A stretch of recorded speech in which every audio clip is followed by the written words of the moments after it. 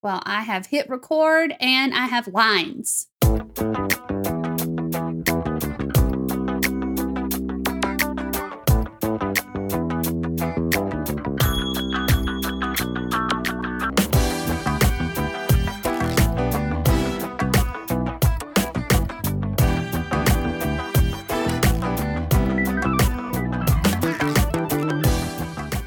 Hey everyone, you're listening to the Damn Fine TV podcast. I'm one of your hosts, Jasmine. And I'm Mel's. And this is a very special episode of the Damn Fine TV podcast. I don't mean like a after school special or like a Saved by the Bell special episode, though. Like, we're not going to give you a moral to the story. We're not going to tell you drugs are bad. What I mean is this is a special episode because we have some special guests on the show. We are kicking off our series of the best in TV from 2020, and I am super excited. I'm legitimately fangirling on the inside and trying to keep everything together. But this week we have the hosts of Strangeful Things here. So let's welcome Acadia. Hello. And Shuey. How you doing?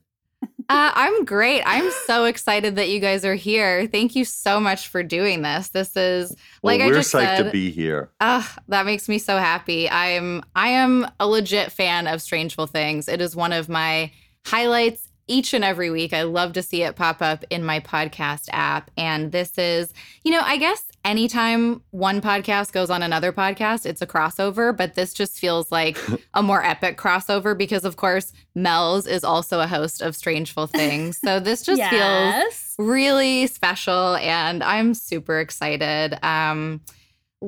Before we dive into our favorite TV from the year, let's chat a little bit about Strangeful Things. Like, listeners of our show will probably know a little bit because they've heard the ads or they've heard us talk about it or heard me like squeal about it from time to time. But tell us what you guys do over at Strangeful Things.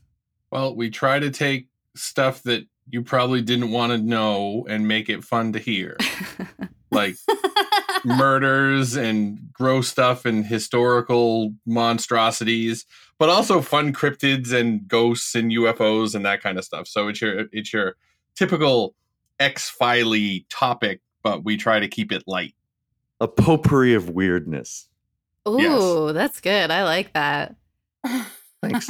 You guys do keep it nice and light, though. You guys have such a great chemistry. You're always making me laugh, like sometimes to the point of tears, quite honestly. And I definitely get some strange looks when I'm out walking my dog and listening to the show, but I wouldn't have it any other way. So, Acadia, I know you had this show for a while now and you've had some different hosts. So how did this iteration of the show come to be? Like, how do you know Shuey? How do you know Mel's? How are you guys doing this version of the show now? Well, Shuey has been blessed to know me for like 30 years. It's a lot of We years, went to yes. college together. Oh, wow. Okay. And we're Yes. super, super old. Nice. He was actually, Yeah. he was not my roommate, but we didn't like the roommate we had. So one weekend we just moved Shuey into our room, like made beds into bunk beds that weren't supposed to be bunk beds. And when the other kid came back, we're like, yeah, no, Shuey lives here now. Oh my God, that's amazing. And I hated my roommates too, so it was a perfect thing. We've been together ever since. Ever since. And Mel's just got her way into everything because she had so many good theories about Castle Rock that she would write these super great emails into Castle Rock Historical Society that I do with Hannah Selector. And she had better theories than we did, so it just seemed like a natural progression that we'd start, and Mel's and I did an American Horror Story show. Yeah. Did we do anything else, Mel's? I can't remember. Yeah, we did a show on Watchmen. Oh, that's right, too. Yep. And because Mel's loves TV, as you know, Jasmine. I do, yeah. She's just been a joy. And I know it's kind of weird that I've had so many co-hosts, but you know how it is. Like, people get excited about something and then real life takes over and they got to go do something else and whatever like that. And I don't Yeah. Even Kelly Ripa's had multiple partners, you know? Yeah.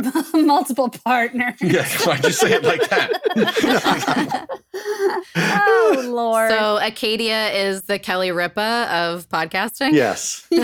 Apparently. I'm incredibly textually active. Textually active. You're so silly. Oh, well, that's awesome. I love that it was because of Castle Rock that you got onto Strangeful, Mel's, because it's absolutely because of the Castle Rock Historical Society podcast that you and I even met. So That's right. yeah. So I guess thank you, Acadia and Hannah, as well. Yeah. Thanks to Castle Rock Historical Society for bringing all of this together today. Yep. Whew. Even then, we just keep chugging, even though there's no more Castle Rock I Historical know. Society. No, that's so I was just going to say, sad. well, you guys are still doing that podcast, right? Or are you going to maybe switch things up because there's no more Castle Rock or? We're gonna keep the name, Yeah. but we're gonna do the stand Cool. when it comes out, Oh, sure. All right. because that stays in the Stephen King land. Yeah.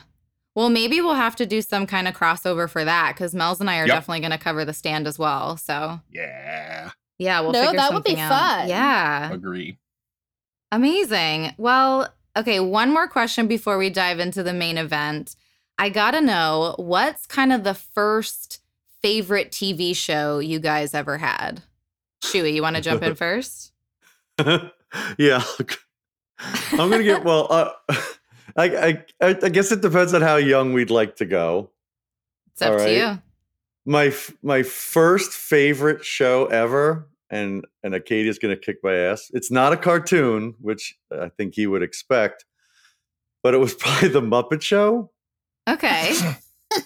I love it. because it was funny as hell. It was very adultly written, and I was like a smart 10-year-old kid at the time. So, Oh, wow. Bragging. I got into it, more than maybe other kids did and stuff, and got some of the older stuff. But it was, I just think like, I like TV that takes me away from stuff. Although 2020 was completely different. In 2020, everything I watched pulled me into Mm, a place.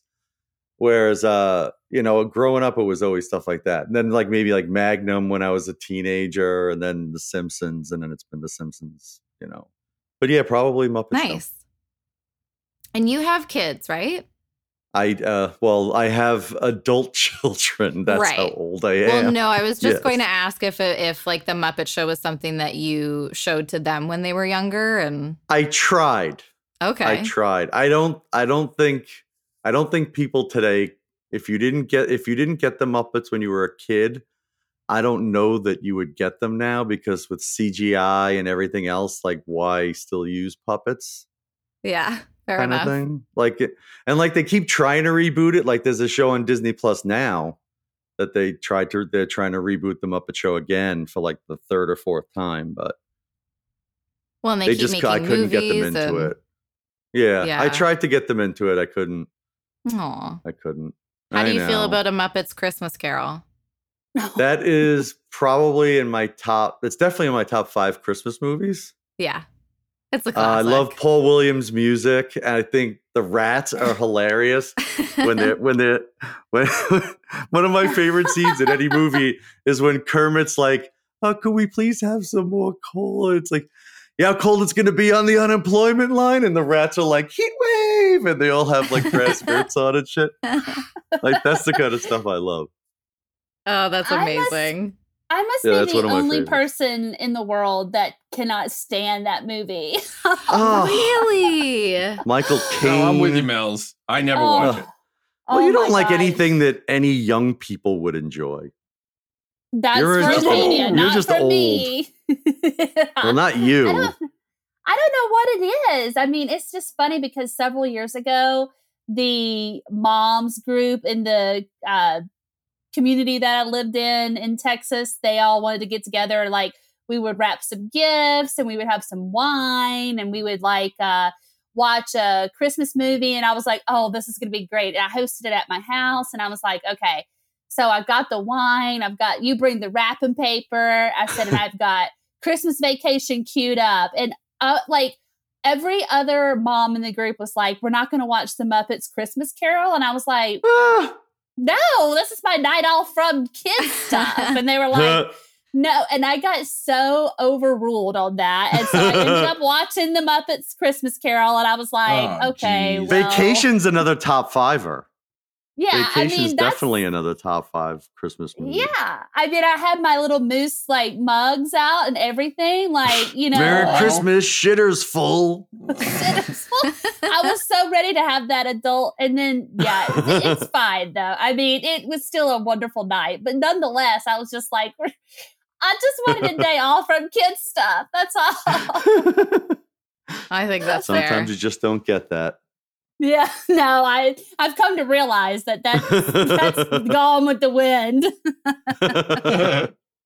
I just sort of picture you tucking into the wine a little bit more than you might have that night, though, and finding some sort of love for the Muppets by the end. But the next day, you're like, no.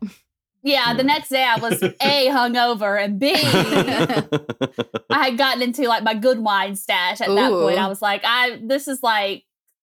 I'm getting the old stuff out. I'm just gonna have to go with it. And they were like, they were all just looking at me like I had 6 heads, and I was like, it's not a big deal. But I just was like really looking forward to watching Christmas Vacation that night. It's not a big deal, you infants. Let's watch this stupid movie for babies.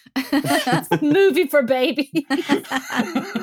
Oh gosh, I got tears coming out of my eyes just remembering. Sad tears, I'm assuming. Well, it's a mix. It's a mix. All right, Acadia, how about you? Favorite first ever show? Happy Days Oh, very nice. by far, because, and I can't remember, I mean, other than like cartoons and stuff, you know what I mean? But that doesn't, that was the first show that had real people on it that I remember, because I don't know when it started, but it seemed like it was syndicated like instantly. Right away. Yeah, because it came out in 75, I think. So it was always on. And Fonzie was the coolest and everything about, like, it was just corny enough that a little kid could get it. Right. You know? And I still remember lines from it, because I think just because I saw so many of the episodes so many times. Yeah. You know what's weird about that show? Absolutely. Huh? Richie was gone for most of it. Like, it lasted longer after Richie left than it was around with Richie on it. Really? Yeah. It was on for 12 years. Oh, wow. Because it's on MeTV now. So I occasionally watch it because I watch old TV. It gave us the phrase "jump the shark." Yeah. Yes. Which is pretty big. I mean, that's very widely used in like television, chats these days. Yeah. I've never seen a single episode of it, but I know so much about it because it's one of those like classic TV shows. Yeah. Mels, have you ever watched it? Oh, yeah. Yeah. Well, yeah, I have older parents, and so that I did watch that as a child. I never picked it. Hold on a second. It was a.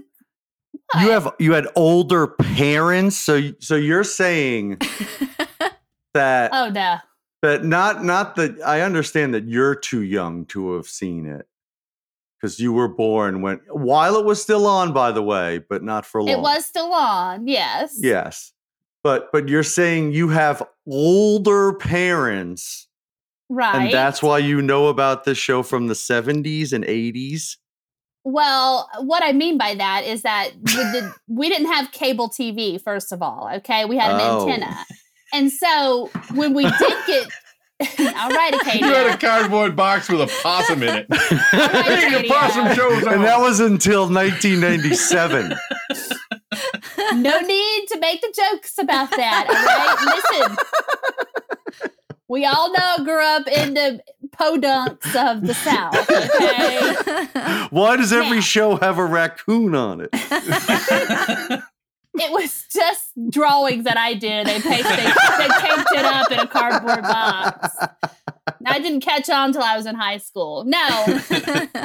What I'm saying is, so when we did get channels that would come in, it was always stuff that they wanted to watch, right? Yeah. So that's what I mean by, and their favorite shows were like Happy Days or there was the Dick Van Dyke Show or like things like that, Bewitched. Yeah. So I watched those shows because those were their favorite shows. Right. And that's why I say I had older parents and that was their favorite shows. And so that's why that was on the TV at the time.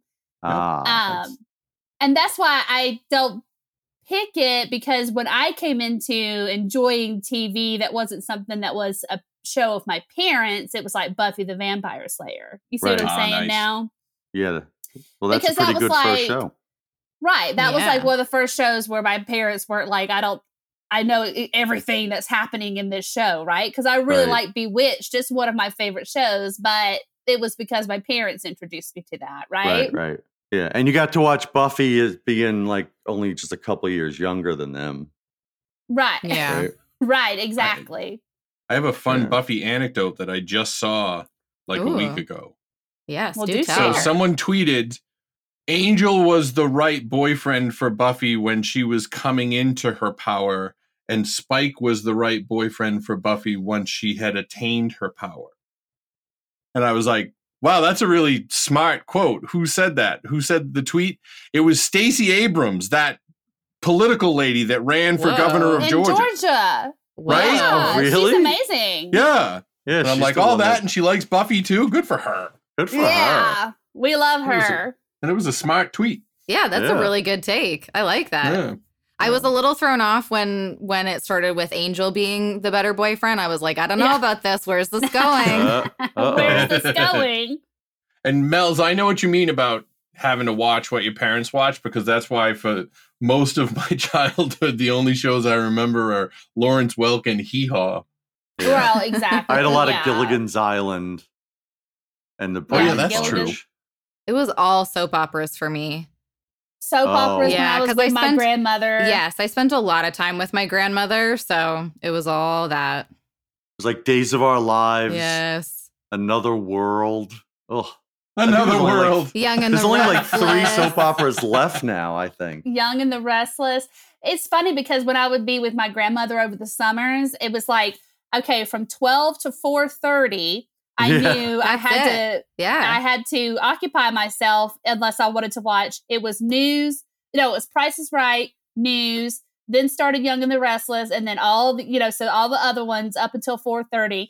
And then Yeah. because it was my grandmother, we would usually have dinner at like 4:30 Sure, or 5. yeah. And then after that, it was Wheel of Fortune. And then it went on to like either like the Grand Ole Opry Night special, So like that was the TV with my grandparents growing up. The Oak Ridge Boys. I will never forget hearing them sing boy. Elvira, like Oh, man. What a lineup. yeah, exactly. Mel's, I think we talked about this before, but did your grandma watch Passions? No, she actually did not, because she found that to be too quote unquote trashy for her. Right, So yeah. she never got into Passions, and she was like, there's too much going on here. Too many shirtless men, too many like supernatural. She was like, I can't do this type of stuff. She was like, and she was so funny. Like I loved spending time with her, because this is how she explained to me when they would be in bed, and it would be like one character would be in bed with this one, and then like 2 scenes later, she'd be in bed with the other one. And my grandmother said, that is what we call bed hopping, okay? Like she was, and I was like, I don't get it. And she's like, just don't worry about what they're doing. She's, they're just bed hopping. And I was like, all right, whatever bed hopping What do you means, mean, like but- jumping on the bed, Grandma? What are you talking about? Yeah. I'm telling you, she had a one-liner or something for every single thing in life. But man, that's the cool. the bed hopping still stays with me to this day, where I'm like, oh, they're just bed hopping, And if I looks at me like I've got, like I'm cross-eyed, they're like, what are you talking about? And I'm like, don't worry about it. They're just bed hopping. That's how you're going to teach this to James, right? Yeah, exactly. This is bed hopping, son. Oh, I love it. I love how that question always seems to take us down like a full-on memory lane. It's amazing. Oh, yeah. Well, because like so many things in your life are like attached to TV. you know? Yeah. Yeah. I know, at least, I guess, for all four of us, that is true. It's weird when I meet someone and I ask them that question and they're like, well, I didn't really watch TV as a kid. I wasn't really allowed to watch stuff. And they're like just getting into television now. I mean, I'm not putting I don't know if that's good or bad, but it's just strange to me because I really did grow up watching TV. And I think it's different now. Like back then, there was only a few channels, so we all watched the same stuff. Yeah. Like now, even the most popular show is only watched by like 10 million people. Yeah. Seinfeld used to get like 35 million people every week. So there was a lot of people that actually could talk about it. Now it's like, everybody's got their own genre and you got all the streaming services and nobody watches the same thing. Yeah. Right. Very true. Yeah. I feel like when Game of Thrones was ending, people were talking about like, is this the last quote unquote water cooler show? Right. So, yeah. Well, now there's no water coolers, so I guess so. Yeah, it's true, too. And nobody on the Zoom meetings will let you fuck around before the meeting starts, so... Yeah, I know. It's like, as soon as you log on, it's ready to go. There's no bullshitting around.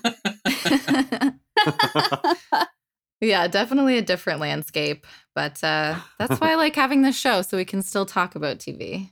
Yeah, that's important. I think it's important that as cultures we have like a shared something, that whether it be TV or movies or whatever, or music, that there's something about us.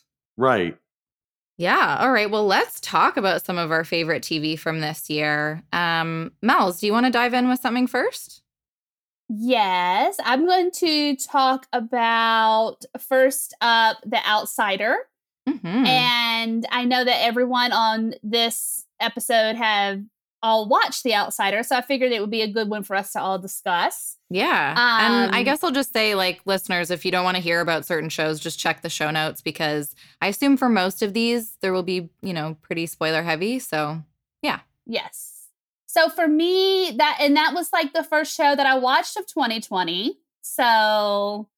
it gets bonus points for that. It was like still, before everything went to hell in a handbag, right? Yeah. But I loved it because obviously I'm a huge Stephen King fan and I love any adaptation, whether it's good or bad, of a Stephen King piece of work. And Katie, I know you laugh at even Silver Bullet. Even Silver Bullet. Silver Bullet is good, but I'll make you watch Graveyard Shift with me and see. We'll test that. Now that tough. One, I'll watch it, but that one was a hard one to watch. I watched the Tom. Hey, listen, I said I will watch anything. Yes, Jimmy Smits. But I loved the HBO adaptation of The Outsider. Yeah. I'm glad that it went to HBO. I loved the actors that they chose to play the characters, even if they were not like the actress was amazing. That played Holly, and Holly was actually from another series, the Bill Hodges trilogy. Mr. Mercedes is where she was introduced, and that's actually got a TV show as well, and it's played by a totally different actress. And so I really liked the choices that they made on their acting. I think they did great with that. And I think they did a really good job of adapting the story. There were some things that I knew wouldn't be able to translate into film or television very well, and some of those things were disappointing, like the way that The Outsider looked when he would come to like the window of the little girls, the way that it was described in the book. I wish that there was a little bit more of that in the series, but that's me just being nitpicky. I think that's something that even with special effects, you wouldn't be able to probably get to the level of where Stephen King, one of his great things is that he is a describer. Right. And he will write 50 pages about one thing and you're like, okay, I mean, he will beat it to death. But you appreciate that because it helps you imagine exactly what he's trying to get through. But I say all that to say that I loved The Outsider. There were a few things. Jasmine and I always had a great laugh over the fact that there was a plugged in lamp in a cave. So there were some things that we were like, okay, wow, but overall it was a fantastic show to start off 2020. I'm still waiting to know how much rent was for that cave because it was well furnished. It had electricity. Yep. It had a bed, for goodness sake. I mean, come on. But and I the know dude that was always Shuey- awake. Yeah, he was. He never slept. They don't sleep. But I know that Shuey and Acadia both watched that, so I was wondering what your thoughts were on Outsider. I was surprised because I didn't read the book because I've forgotten how to read apparently, and Oh my! I was surprised as hell that Jason Bateman was gone so quickly. Right. Like I thought, oh, this is a Jason Bateman show. Oh, Yeah. well, I guess it's not. Yeah. Because he's not bulletproof. And so it ended up, I mean, I thought it was marvelous, the whole thing, but I really was shocked by the fact that, you get somebody big in there to start off. And I guess, I don't know, I guess the actor that played the cop and the actress that played Holly are big names. Just, Yes. I wasn't familiar with them. And then I found out they were both British because I watched some like interview show, and that threw me all off because I don't know why British people are better at doing American accents than Americans are. And so, That's so true. For being the big name and people saying it was a Jason Bateman series, and I realize now it was because he produced it and directed a bunch of them. Right. But that really threw me that he was gone so quick. Right. Well, Ben Mendelsohn, is it Mendelsohn? Is that how it's Mendelsohn, I think. Yeah. Mendelsohn, yeah, who played, Ralph. He's on one of my favorite shows, Bloodline. Well, it's not on anymore. It was a short series, but I was so excited that he was going to be in it because I loved him from that show. So, and he did a really good job. It's not the Ralph that I had imagined from the book, but I really liked the Ralph that he brought to the screen. So My thing on The Outsider is I'm not as huge a Stephen King person as my fellow Grackles. I was a huge Stephen King reader. I think the last thing I read, I tried reading Mr. Mercedes. I couldn't finish it. Before that, it was probably like Insomnia. So that's how long it's been since I was a big Stephen King fan. But I did love The Outsider. I thought the acting was awesome. I thought, it was another quality HBO 9 p.m. Sunday show. yeah. Yeah. I thought it fit in nicely with everything else they've done. Yeah, they really Very win good. 9 Yeah. o'clock on Sunday. Oh yeah. Oh, and they have been for It's a like- while. Yeah. It's like as soon as one ends, like there's another like top-notch show like right there. It's awesome. Yeah, it's like they have someone working in the programming department or something, like just really thinking about that stuff. It's amazing. But they can actually do it. There's like 150 Yes, other yeah. people doing the same thing for other networks, and they It's very kind true. of suck at it. So Yeah, I'm honestly struggling to remember The Outsider in detail just because it was it feels like it was forever ago. But Right. I remember feeling a little apprehensive about it because I'm not a huge Jason Bateman fan. So when he was gone, I was also really surprised. And I thought, no, there's no way. Like, he'll be back. There's something in this story that's going to allow him to come back because he is such a big name. But that actually made me like the show a lot more that he was gone so quickly. So I really got into it. oh And yeah. I remember really enjoying a lot of it. But then Mel's like, refresh my memory. Were we a little disappointed with the finale Oh, or yeah. just like a little bit let down or something? Yeah, I mean, it didn't have the big ending that the book had, but I will also say Right. this, that Stephen King himself doesn't always land the ending to the His story. endings aren't always great. Right. Yeah. So I'm wondering if it's like what you had to work with, the way that they ended it. And I hate to even say things like that because I'm such a huge Stephen King fan, but it is the reality that we live in, is that 9 times out of 10, you might be disappointed in the ending of one of his books. And that's just the way that it is. And he even acknowledges it himself. So I'm pretty sure that the ending to the show had, it was mainly at what they had to work with on the material level. And a lot of gotcha. the way that the book ended, again, I don't think would translate onto the screen. Plus, they did a different ending by leaving it a little open-ended to the possibility of there being, more another season of it or something like that. So that was different also because the way that he ended The Outsider, and it won't have, an actual like sequel to it because he ended the book. So. Well, they had planned on doing a season 2 and then they dropped it. And now the production company is shopping it around to other networks. Oh, really? Oh, interesting. HBO had originally planned it. And then, it's almost like the Stephen King Renaissance is ending as quickly as it started. So hopefully the Stand will bring things back a little bit. But yeah, they had originally assumed it was going to continue. And I wouldn't mind a season 2 just to see where they go with it. But I'm also a purist when it comes to, and I feel like it should have just been one season and it should have just ended. So. See, I'm a person that would take a million sequels of just about anything. Honestly, I can still watch The Simpsons and enjoy it. It's been on for 1,000 years. Like, I don't care. Like, just keep giving me more of the same characters. Who needs new characters? not to get too analytical on this, but they have proven that people who watching the same sitcoms over and over again is a way to ease depression because you know what's going to happen and it's very familiar and comfortable. Oh, well, that explains a lot.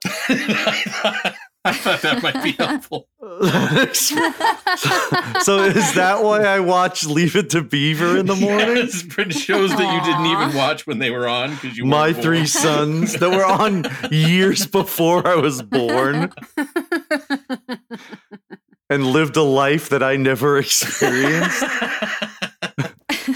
Wait, both parents are home? They love you? What is this? What is this? What is this? No wonder everybody wants to go back to olden times. They made it look like it was freaking great. Yeah, right. Mom's vacuuming again with her dress and pearls. Her dress and pearls, and high heels. High heels. And she's always got on a nice dress and apron while she's cooking. Yeah, every meal is on the good china. Well, it's so funny. Hair is done up perfect. Because my mom never wore an apron the few times that she cooked. So, my mother was the worst cook in the world. Like, I think 90% of my meals were casseroles. Oh, man. And we ate a lot of, I'm not even going to go there because y'all are just going to laugh at me again. But anyway. Well, probably. But what was it? Well, we ate fried bologna. We ate we did fried bologna. Okay, we did fried bologna. So we had a lot of fried bologna though. But I always thought to myself, why doesn't my mom wear an apron? Because, like I said, we were watching all those older shows where everyone put on the apron and they put on the heels and they had a full face of makeup, and then my mom's over there and sweatpants and a Christmas sweater. And I'm like, where's all this? In April? In April, yeah. Making hot dog soup. Making hot dog soup, that's right. Well, think about some of those. And spaghetti. Yeah, exactly. Think of some of the crap in those old shows. Like you were talking about Bewitched, Mel's, right? Yes. So she has all these great powers to let her do everything, and her asshole husband demands that she not use them. He was, and everybody's like, "Oh, that's great." No, he wasn't an astronaut. That was I Dream of Jeannie. That was I Dream of Jeannie. Well, what the hell was the other guy? He just worked. They're all the same. They were very similar shows, and they were on at the same time on the same network. So he just worked down at a newspaper place or a book. He was one guy. He was a PR. He was an advertising exec. Advertising. That's it. And he had that terrible boss that stole all his ideas, Mr. Tate. Mr. Tate. Oh my. Jasmine's like, yeah, this is what I wanted my show to be. Reminiscing of shows that were on crappers 30 years before my demographic. This is great. Can we please talk about maybe a Humphrey I'm really Bogart enjoying movie? it.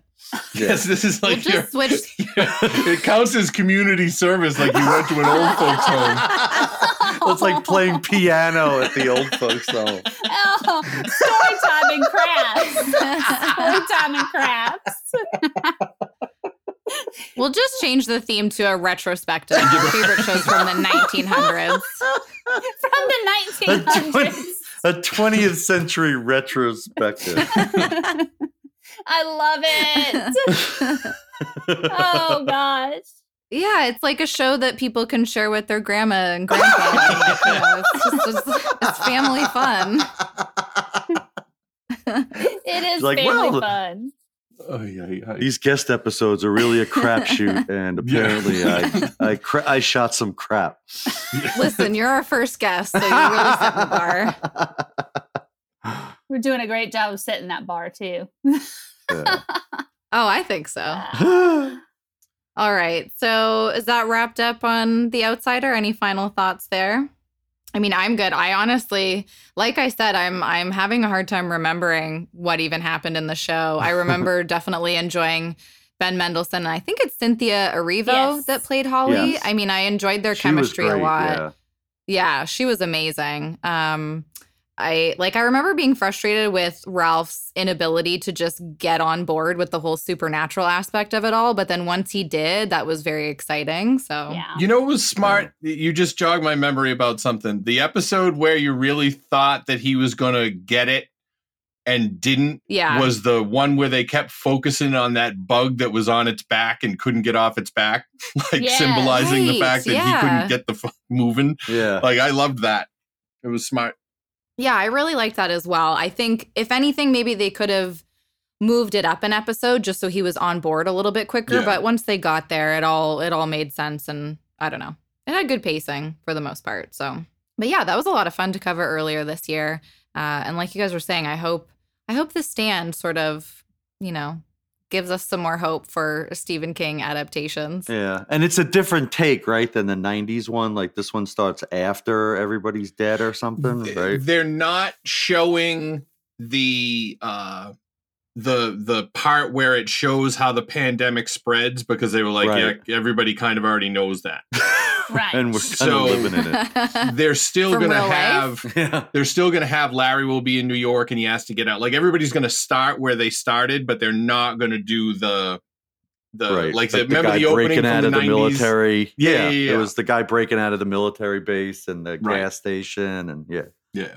that was, that when I watched that in the 90s, I loved it. But I don't know, maybe it's just a 90s thing, but I don't think it holds up at all. So I'm really looking forward to the new one. And it had great people in it, Gary Sinise and Patrick Starr. So I never saw that version, and I haven't read the book either. So I'm really excited to kind of go in without any knowledge. She's but going in- I'm looking Wow, forward. you're talking to She's three going in nerds who have pure. read the unabridged version. Yeah, probably. she's Oh my going god, in pure. I own that. I own that, and I use it to like prop doors and See? stuff. Well, It's it's very, that very big, handy. yeah. I But can't Do some listen to curls. this. Can't listen to this. You can't prop you a know door. I've never done that with a book. Okay, I was about to say, I know you would never disrespect a book like that. No. No, but it is on my Stephen King shelf. And I thought earlier this year, I was like, yep, this is the year. I'm going to pull it out. I'm going to read it. And then we got closer and closer to December. And I was like, I'm not going to read it in time. And so now it's like I have to choose one or the other. And I'm going to go with the TV version. And then I'll probably read the book. But I'm so looking forward to hearing your like book to TV thoughts about it. Like actually from both of you on your show, Acadia, and then on our show as well, Mel. Yeah. So should be exciting. I'm excited. Yeah. All right. Well, who wants to jump in next? How about you, Acadia? Well, I made myself a little list, and Great. I mean, to me, the absolute best show of the year was Lovecraft Country, but it was not my favorite show of the year. So, Gotcha. I mean, it was unequivocally, I mean, I loved it, and it's as close as you can get to being my favorite without actually winning. But my favorite was season 2 of What We Do in the Shadows. And I Cool. don't know if you guys watched that, and I don't know if you ever saw the movie. Anybody that's listening, if you haven't seen the movie, see it immediately and then start with season 1 of the TV show and move on to season 2, because it is the straight up funniest show that I've seen in at least the last 5 years. That's a Taika Waititi thing, right? Yep. It's Taika Waititi. He He's and freaking Jermaine awesome. Clement, who was from Flight of the Conchords, Right. Mhm. they made this movie. And have you any of you seen it? Yes, it's hilarious. Okay, good. They made this movie. It was a documentary about vampires in New Zealand. Yeah. And like, to give you the best, and they're just idiots. And they try to, it's a perfect fish out of water, but also with ridiculous horror aspects, and they're enemies with the werewolves, but the werewolves are trying to be better than everybody else. And at one point they go, we're werewolves, not swearwolves. And that should give you like a good indication of what they're like. But the show moves everything to this set of 4 vampires that live in a house on Staten Island. And like, to get it, the fish out of water part, you can't ignore, because one of them is like 500 years old from like Carpathia, and the other ones are from like the 18th century, and they get invited to a Super Bowl party, but that means nothing to them, so they just assume it was a typo and that they're going to a superb owl party.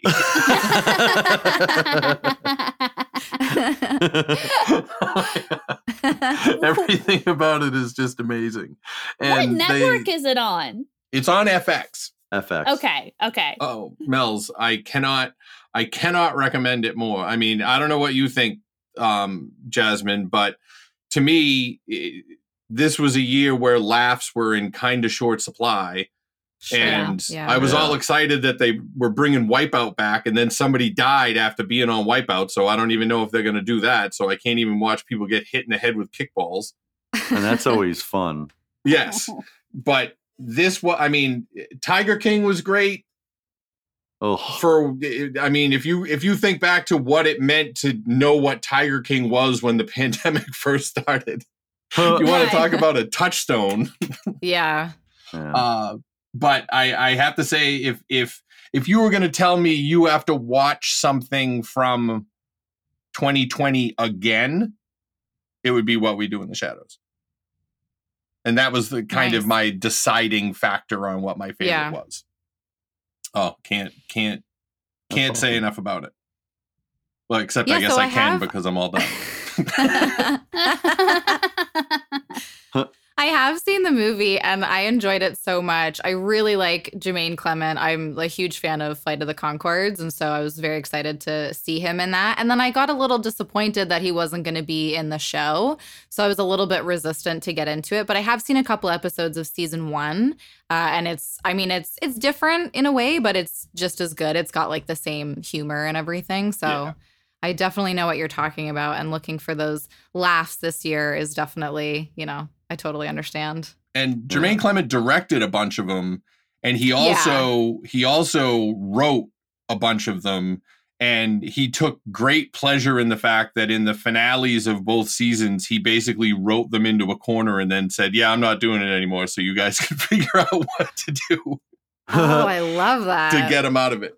Yeah. That's great. Yeah, and that's why, I feel it has the same humor and sort of vibe that the movie does, because if he's writing it, then it's going to track, right? But yeah. Oh, I can't. Chewy, you'll love it. I'll check it out. I love Taika Waititi, so it makes sense that I would. I don't know why I haven't watched it, to be honest. Do you love him, or do you just love saying his name? I do like saying his name. That's definitely part of it. But I do love him. I thought Jojo Rabbit was one of the best movies I've seen in the last, 10 years or something. Yeah, it was like great. To make Nazis and the experience of Jews in World War II funny, is kind of fucked up. That's quite a reach. But it was a really good movie. So, but for me, 2020 was all about depressing myself and. Well, I with the pandemic, I had my kids home, my non-kid kids, one of whom is super socially active. So if anybody follows my Twitter, Twitter or Instagram, they notice that just about everything I post is either my cats or some racial thing. So I liked watching stuff that, taught me things, but also depressed the crap out of me. Like whether I had never seen Umbrella Academy before this year. So I jumped in and watched both seasons in like 2 days. And, the fact that the second season takes place in the 60s and you have all the Allison stuff. And then, then there was When They See Us about the Central Park Five was amazing. Then Lovecraft was good enough to throw in stuff right in the first episode. And I learned about sundown towns. Yeah. And crap, like only to find out that my hometown was one in New York. Oh, wow. Yeah, imagine that. And I agreed with you all with Lovecraft. I thought it kind of petered out at the end. It kind of like rushed just to kind of get it done in 10 episode kind of thing. Well, do you guys want to talk about Lovecraft? I feel like we all kind of had that on our list. Sure. Absolutely. Yeah. Yes. Well, Chewy, why don't you kick us off with your thoughts on that? All right. So my thoughts on Lovecraft, I think I loved, and this is kind of what you guys had talked about, and it was, the idea of like the symbolism with, like the monsters, what they really represent as, metaphors and shit like that. Like going back to what we talked about earlier with like things like Buffy and Angel, where they did like that same kind of thing. I love when they do stuff like that. I think it can be so creatively done. And I think they did a great job with that. And I think how they threw in real life stuff like the Emmett Till, I just thought was just really powerful. And yeah, like I mean, you kind of touched on this a little bit before, but this was a show that I learned a lot from. And Mel's and I talked about this when we covered it, and I don't know if it's because I'm up in Canada, so I wasn't learning about this part of history, but I mean the Tulsa stuff and sundown towns, all those kinds of things, like I never really knew about until nobody does. Oh yeah, no, we didn't either. It's not a Canada thing; it's a white people thing. Yeah. We had no idea. Yeah, but the Tulsa thing is like there are people like I saw when it came out when Watchmen did the episode, right? Yeah.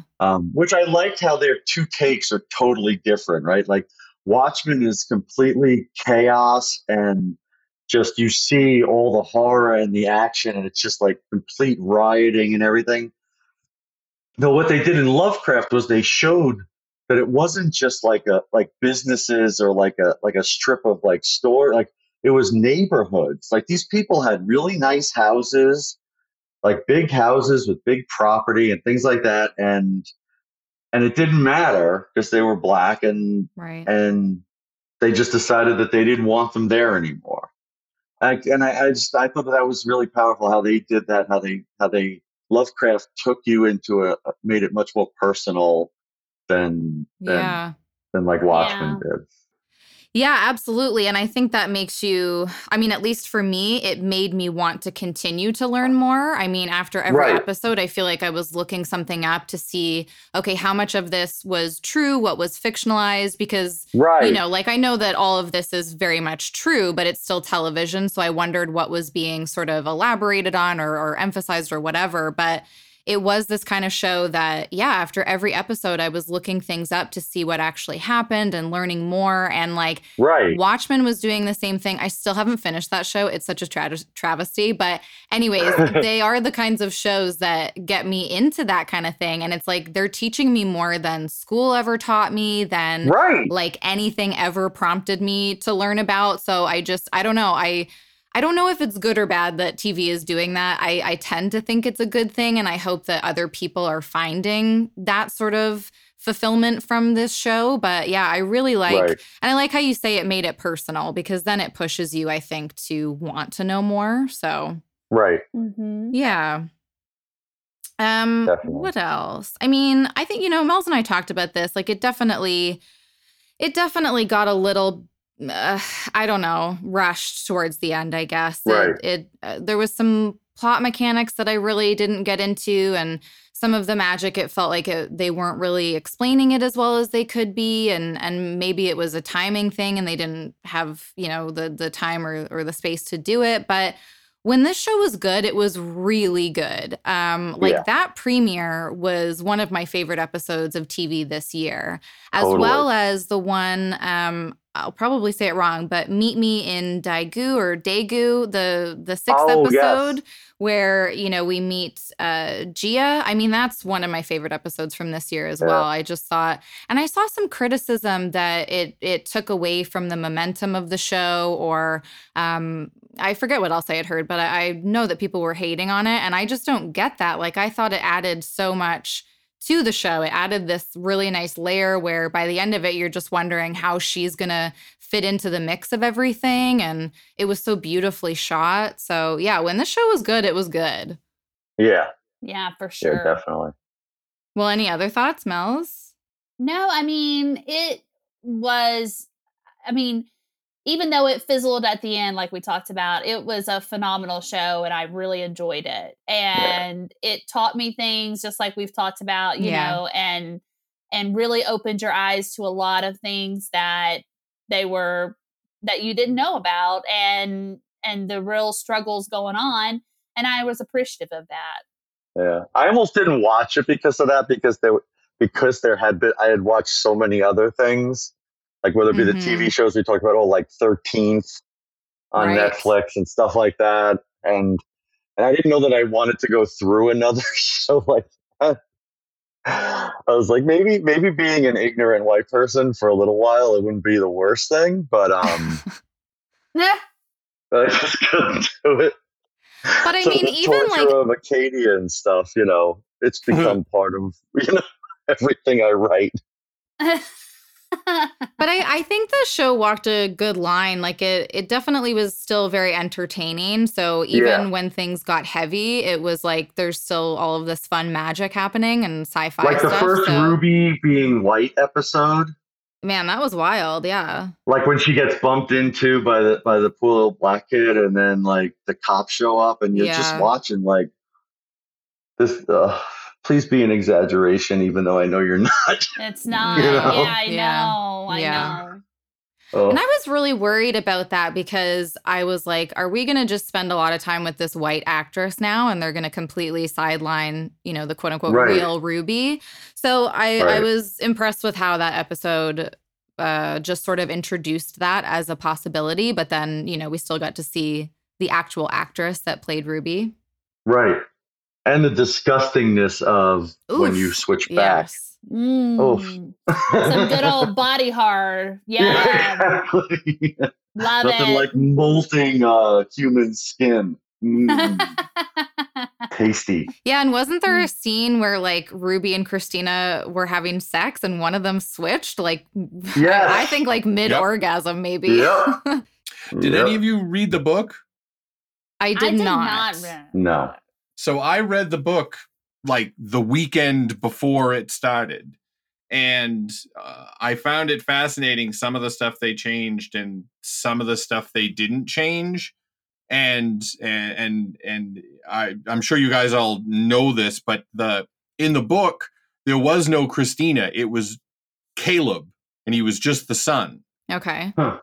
And everything else kind of tracked mostly the same way with it, but there was not this female empowerment angle that came with Christina because it just didn't exist because it was just Caleb. Right. And the other thing that I thought I didn't understand it, and Hannah and I talked a lot about it.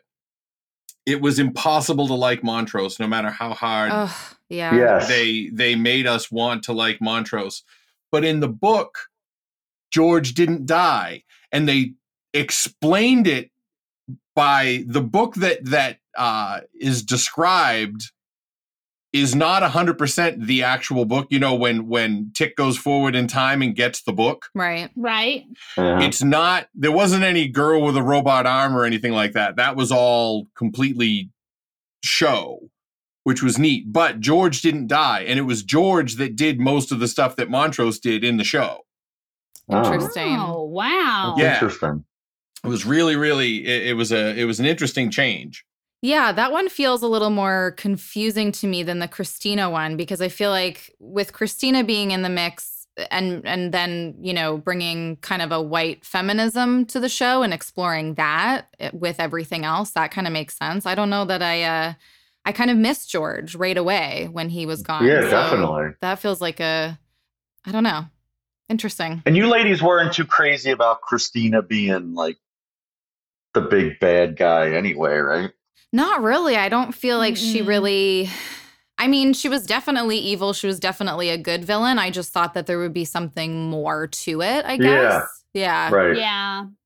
I don't. There's just something about when everybody's conflicted. Like I'm much more.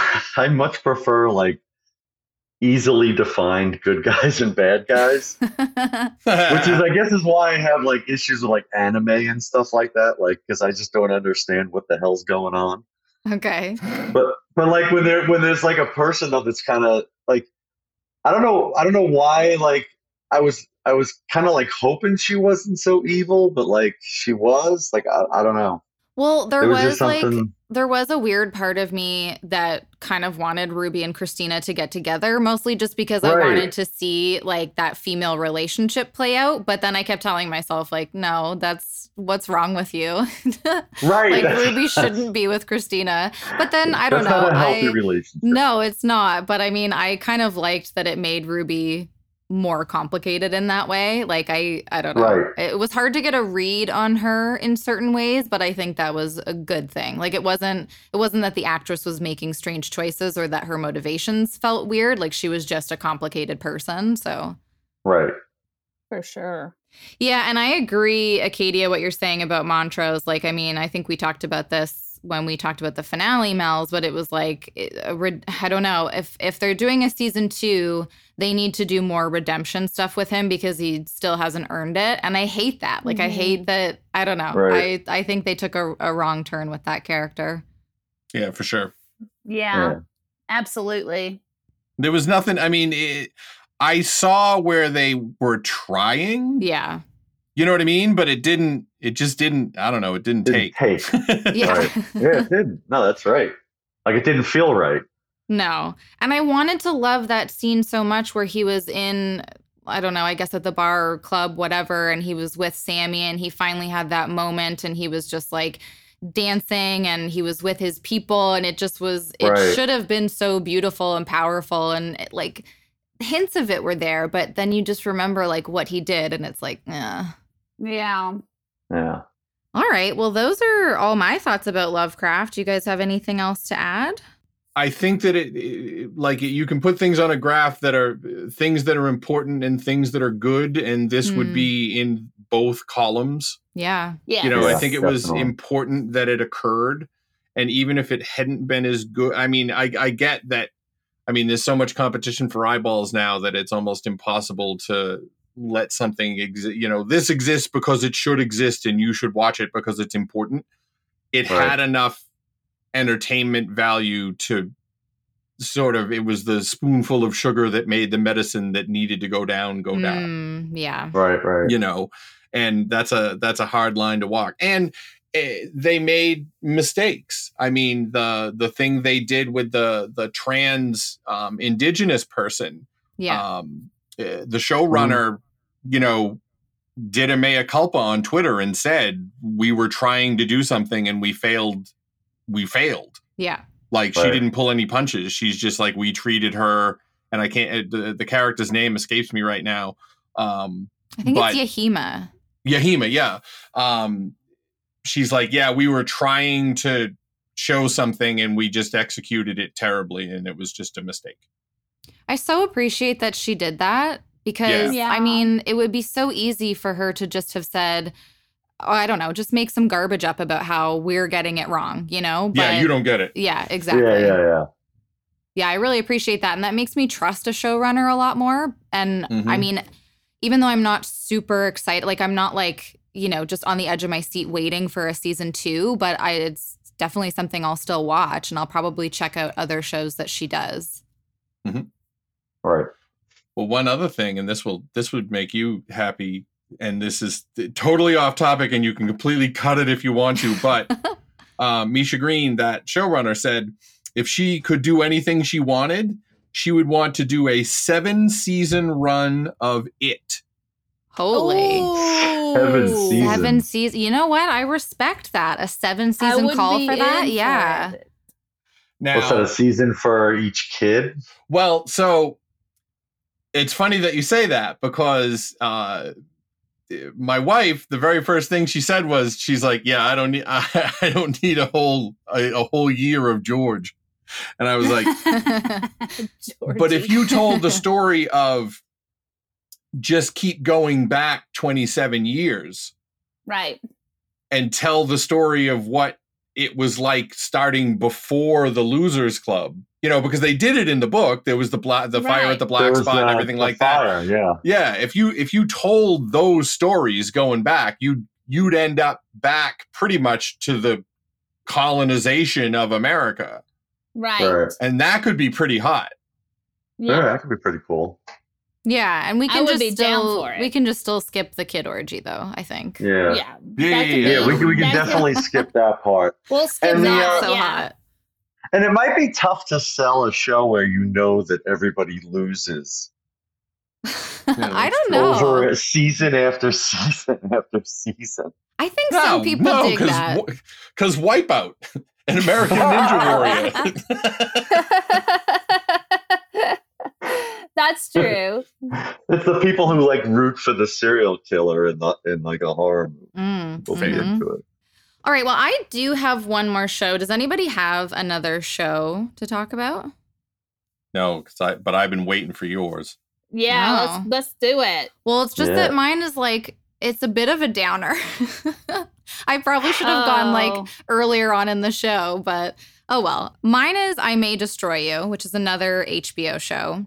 And I'll just say up front, like, trigger warnings for like rape and sexual assault, homophobia, sprinkle in some racism and some sexism. It's definitely a heavy show.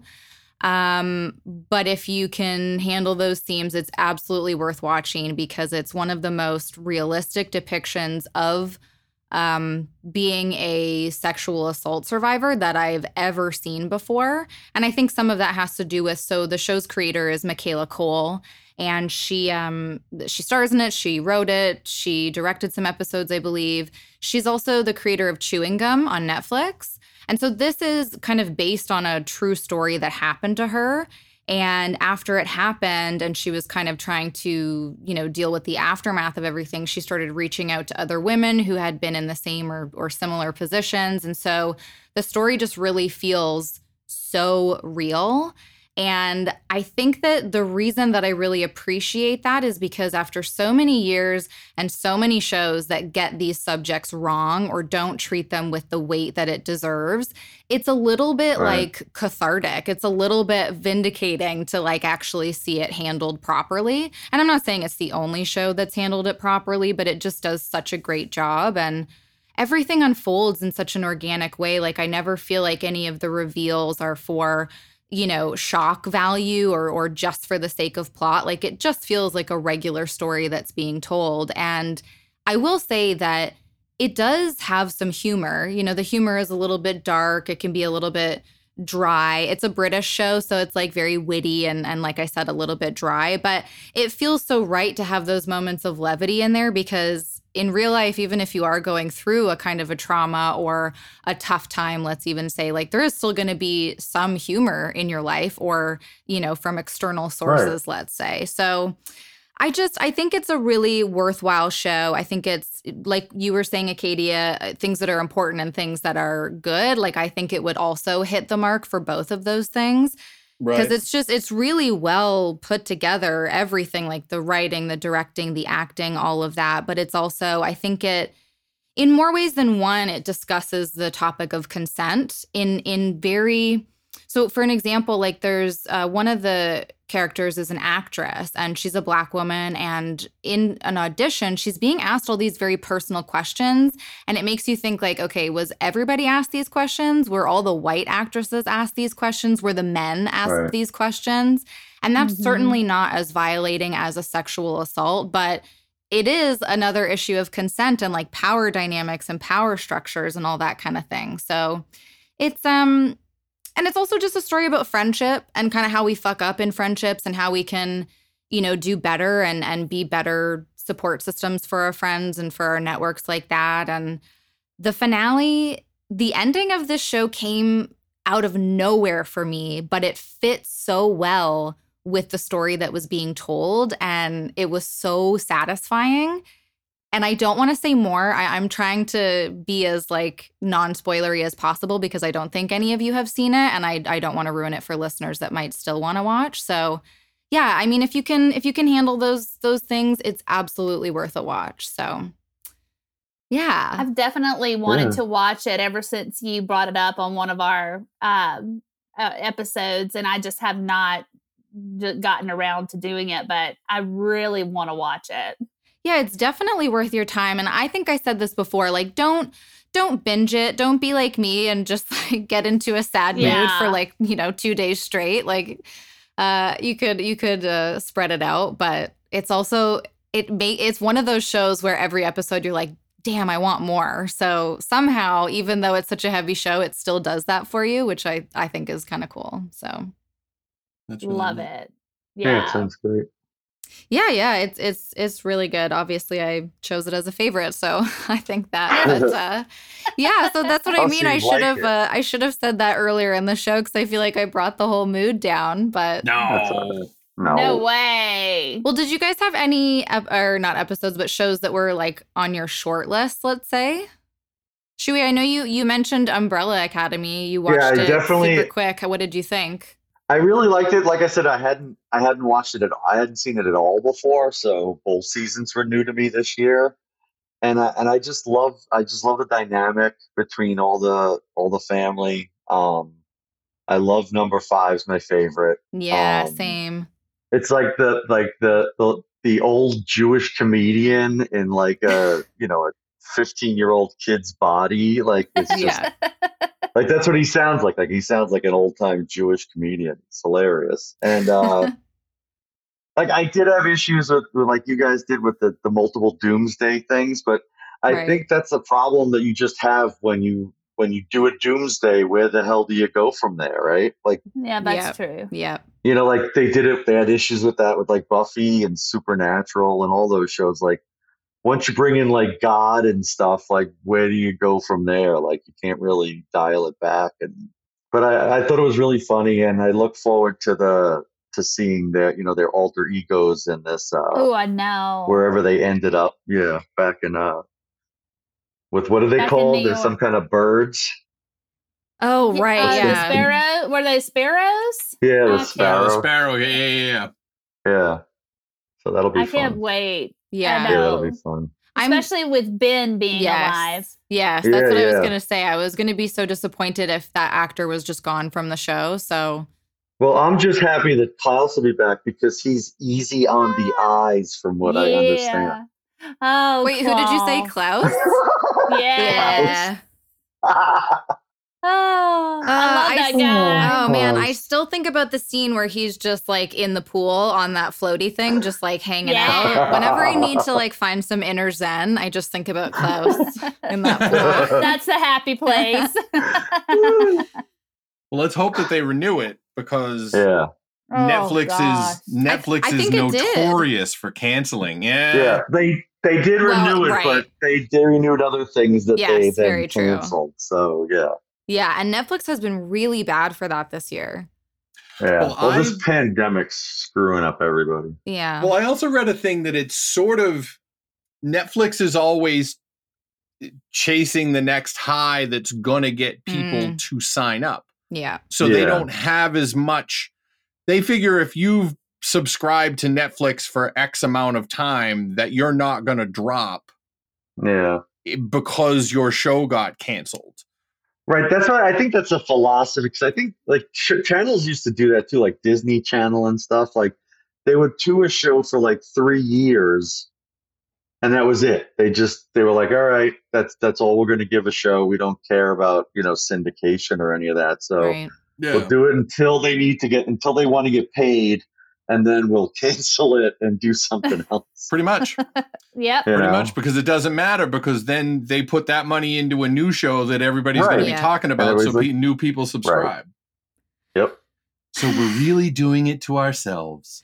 We really are. Yeah, I was just having that internal thought process of like, no, he's right. I won't cancel my Netflix Right. subscription no matter how Right. many shows I love that they cancel. But you know, it'd be nice. I mean, maybe take on a show and say you get 3 seasons, that's it. And at least let these Yeah. stories end. Because that's, Yeah. I think, Right. the biggest problem for me is that I keep getting invested in these things and they keep getting axed and I never get Yeah. any fucking closure. That's the worst. Oh, That's why the best TV show of all time was The Lost Room on Sci-Fi. And why is that? Because it was a premise that had never been done. It was, I think, it was a mini series on Sci-Fi, and I think it was 5 episodes or 6 episodes. It had a beginning, a middle, and an end. Mm-hmm. The universe they created had very specific rules that they did not break. Gotcha. And it was a premise that was completely new and actually it hasn't been done since. Like, you know how the 4400 on USA and Heroes and I mean honestly Umbrella Academy, like people have powers. Mm-hmm. Right. In The Lost Room, it wasn't people that had the powers, it was objects, and if you had the object, then you had that power. Oh, Wow. that's really So there cool. were people like the and this isn't a spoiler or anything because it's literally the beginning of the thing. There's a hotel key, and if you have the hotel key and you put it in any keyhole, you will go into a motel room from the 1960s. Oh. And nobody else can get in, and you're completely safe, and you can rest and anything you want. And then when you leave, you can go any place that you can picture that has a door. Wow. Wow. Huh. That's really neat. Yeah, That is and all the cool. other objects. And the show is about people fighting over the objects and trying to figure out what getting them all together means and where they came from in the first place and everything like that. I think it's free on Tubi. I recommend it to anyone if you want to see a lot of mid 2000 flip phones and a lot Oh, of nice. 2006 fashion. This is the show for you. But it has Peter Krause, the guy from 6 Feet Under, Okay. Yeah. Oh, and Juliana nice. Margulies. Wow. Very cool. I was, Yep. and so there was just like those 5 or 6 episodes. That was it. Yeah. And they had talked about making it a series on Sci-Fi, but it all fell apart. And the series that they ended up making instead, that was loosely based on the same premise, was Warehouse 13, Okay. where it was Oh, still all right. object based, but they were famous objects. Yeah. Interesting. Wow. I wrote that down. I'm definitely going to watch that. You said it was on Sci-Fi, but maybe free on Tubi now? It's free. Last time I watched it, it was free on Tubi. What a name. Tubi. No. Tubi. All right. Well, anybody else with some shortlist picks? I mean, Mel's, I feel like we have other picks, but we'll save them for other shows. Right. Yeah, I have a nice short list going on, but I don't want to spend all my cash in one spot. Yeah.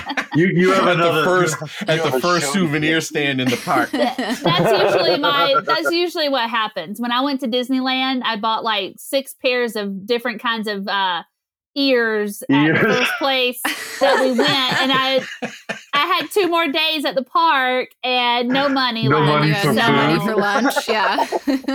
No money for lunch, but I had the Ariel and I had the Aurora and I had all of the different Jack Skellington ears that you can think of. Well, that's important. That know is what? important.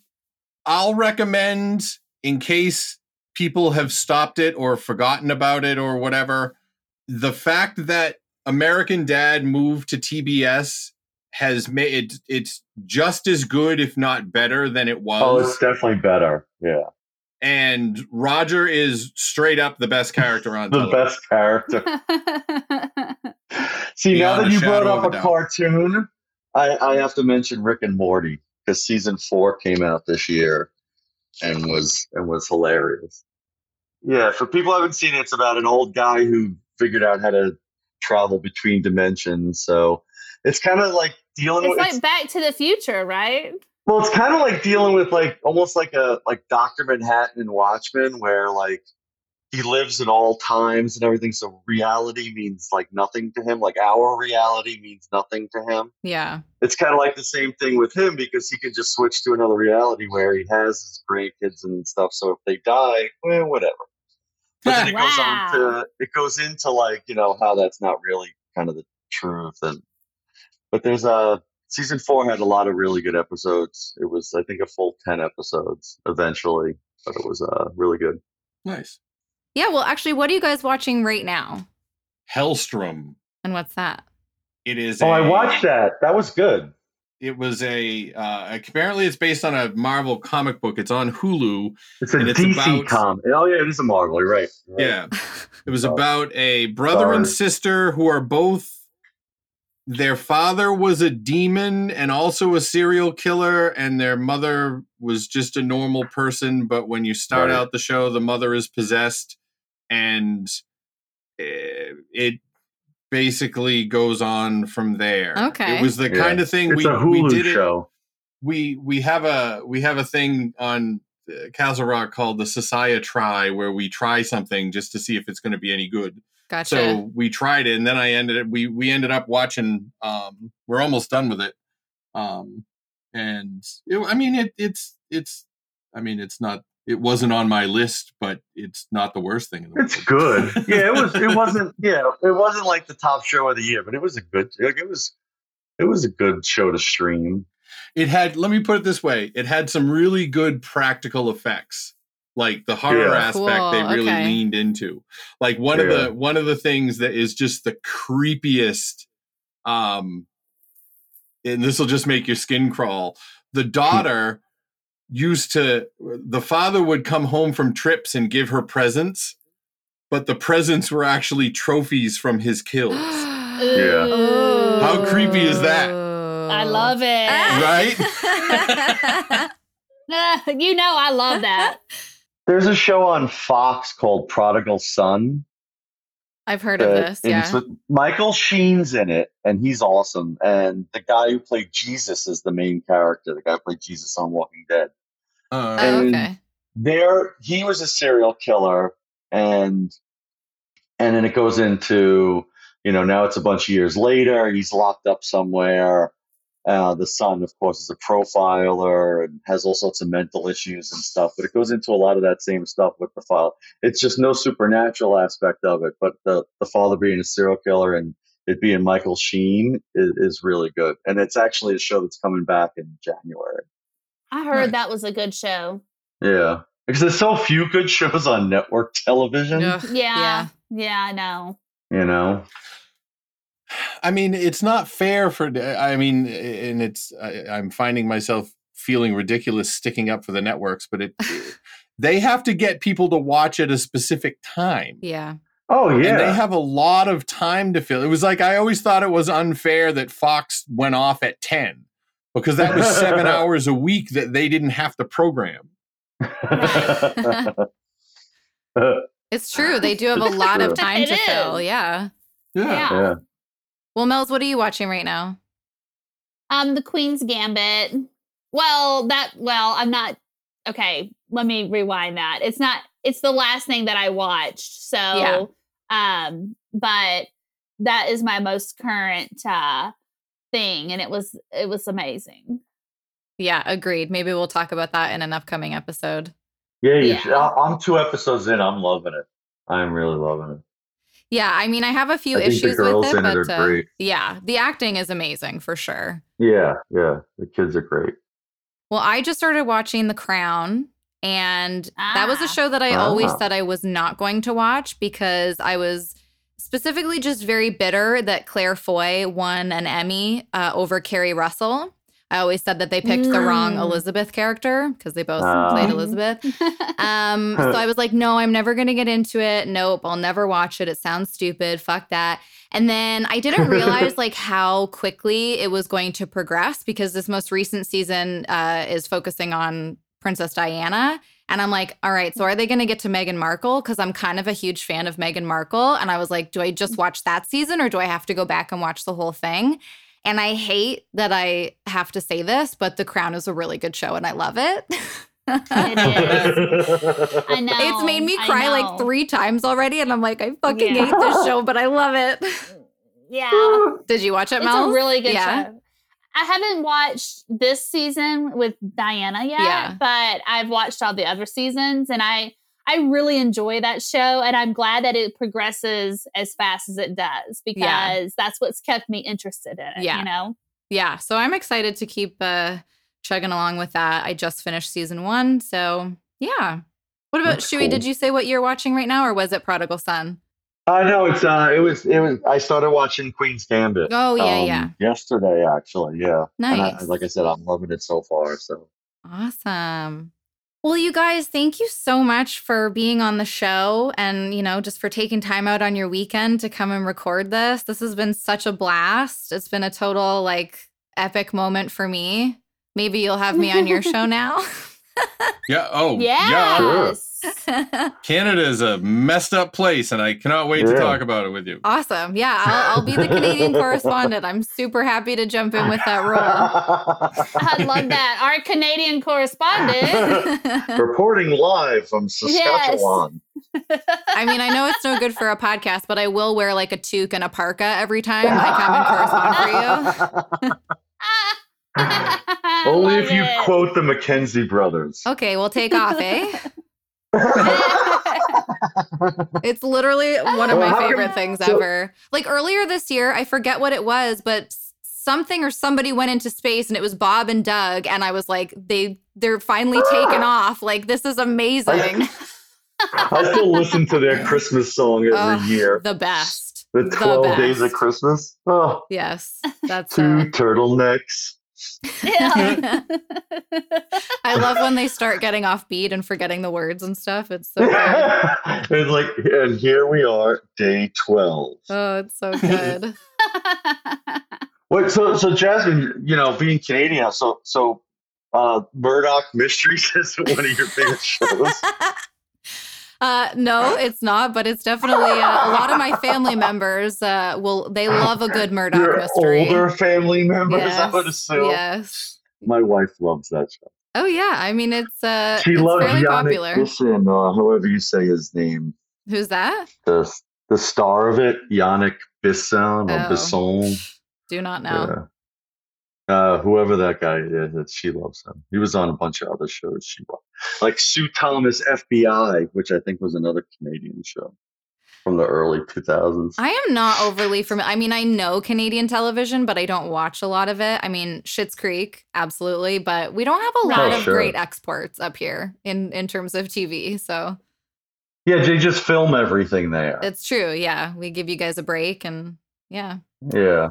Well, anyways, thank you so much for being here, you guys. This was a lot of fun. I would love if you guys would sign off the way you do on Strangeful Things. So I will say thanks for listening, everyone, and we'll see you soon. And count your blessings. And keep on flapping. Bye-bye. Thanks so much for listening to this episode of the Damn Fine TV podcast. If you enjoyed the show, please leave us a rating and review on your favorite podcast platform. Come hang out with us on Instagram and Twitter at Damn Fine TV. You can find me on Instagram at DamnFineWitch and Mel's at Superficial Mel's. And if you're watching TV, make sure it's Damn Fine TV.